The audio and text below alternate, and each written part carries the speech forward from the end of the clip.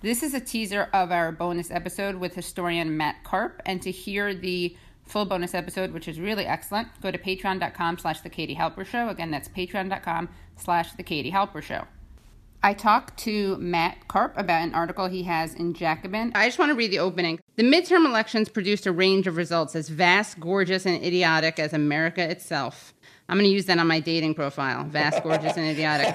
A glance at the state ballot measures alone suggests the warring impulses at work in our confused society. The national political story was no different. Democrats won a narrow majority in the House. If you look at the districts they flipped, it really, for the most part, something like 30 of the 40 districts were in very wealthy, high median income places, mostly suburban.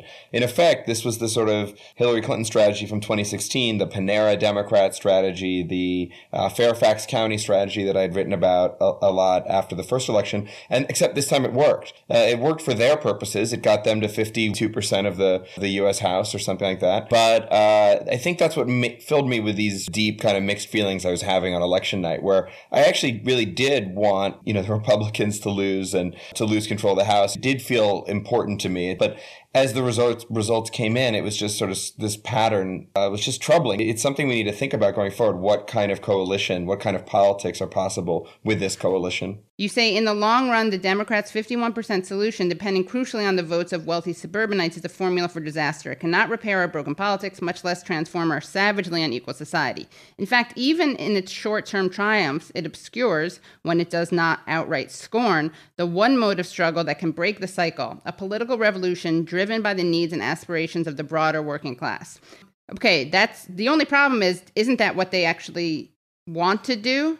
Push down, or at least they don't want to embrace a political revolution driven by the needs and aspirations of the broader working class? Yeah, exactly. I mean, I do think that's the problem. And I think the fact that that's how at least a large chunk of the Democratic Party, both the right wing of the party and then a large portion of the kind of elites and institutional leaders of the party, they're mostly concerned with getting to their 51, 52%. From their perspective, this strategy has really worked. Hillary's campaign was a disaster. I think everybody with a brain recognizes that. But the pivot that she made, the bet to sort of use the specter of Trump to pivot to the professional class and kind of accept the loss of of a huge chunk of the working class, especially, white workers, but even to a certain extent, non-voters in the non-white working class, to accept that they're not really part of the winning coalition, that we can't get to them. What we need to do is flip these suburban voters. That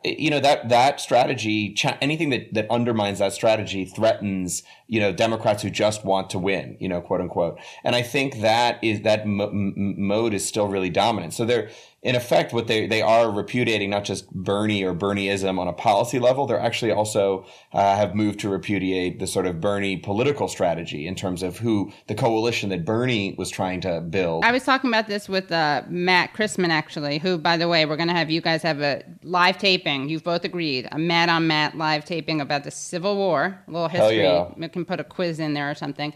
But he was saying, We'll reenact the bloody angle. Oh my God. At Spotsylvania. Yeah, it has to open with LARPing.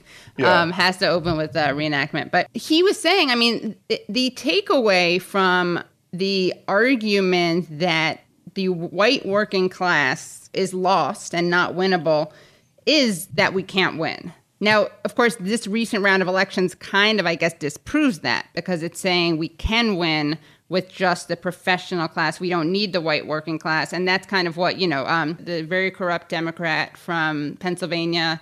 Ed Rendell. Yes. Ed Rendell, Rendell and Chuck Schumer quotes. And Chuck Schumer, right? Was, that's the thesis. That's like for the blue collar workers we lose, we pick up a white, like a moderate Republican. Yeah. But I think, isn't it also true that like 51% is kind of close, right? Or what we saw, for instance, like in Alabama, when Doug Jones won by so close.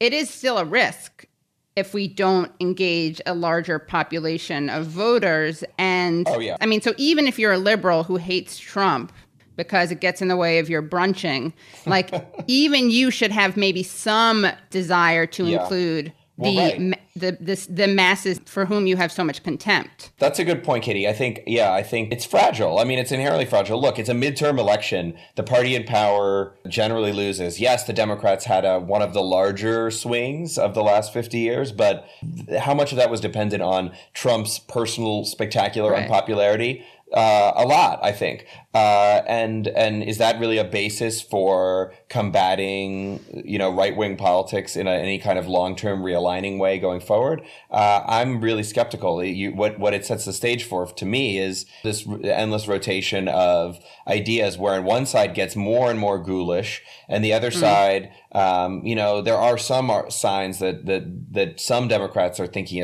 of moving to the left. But, the first steps that they've announced now in the new Congress is, we're not gonna raise taxes on on the bottom 80%, and we're not going to increase the deficit, which means basically we can't do we definitely can't do Medicare for all. We can't do any bold sort of economic policy at all. We're just and we're not doing that because the Republicans are making us. We're just literally handcuffing ourselves before the battle because that's what we're good at.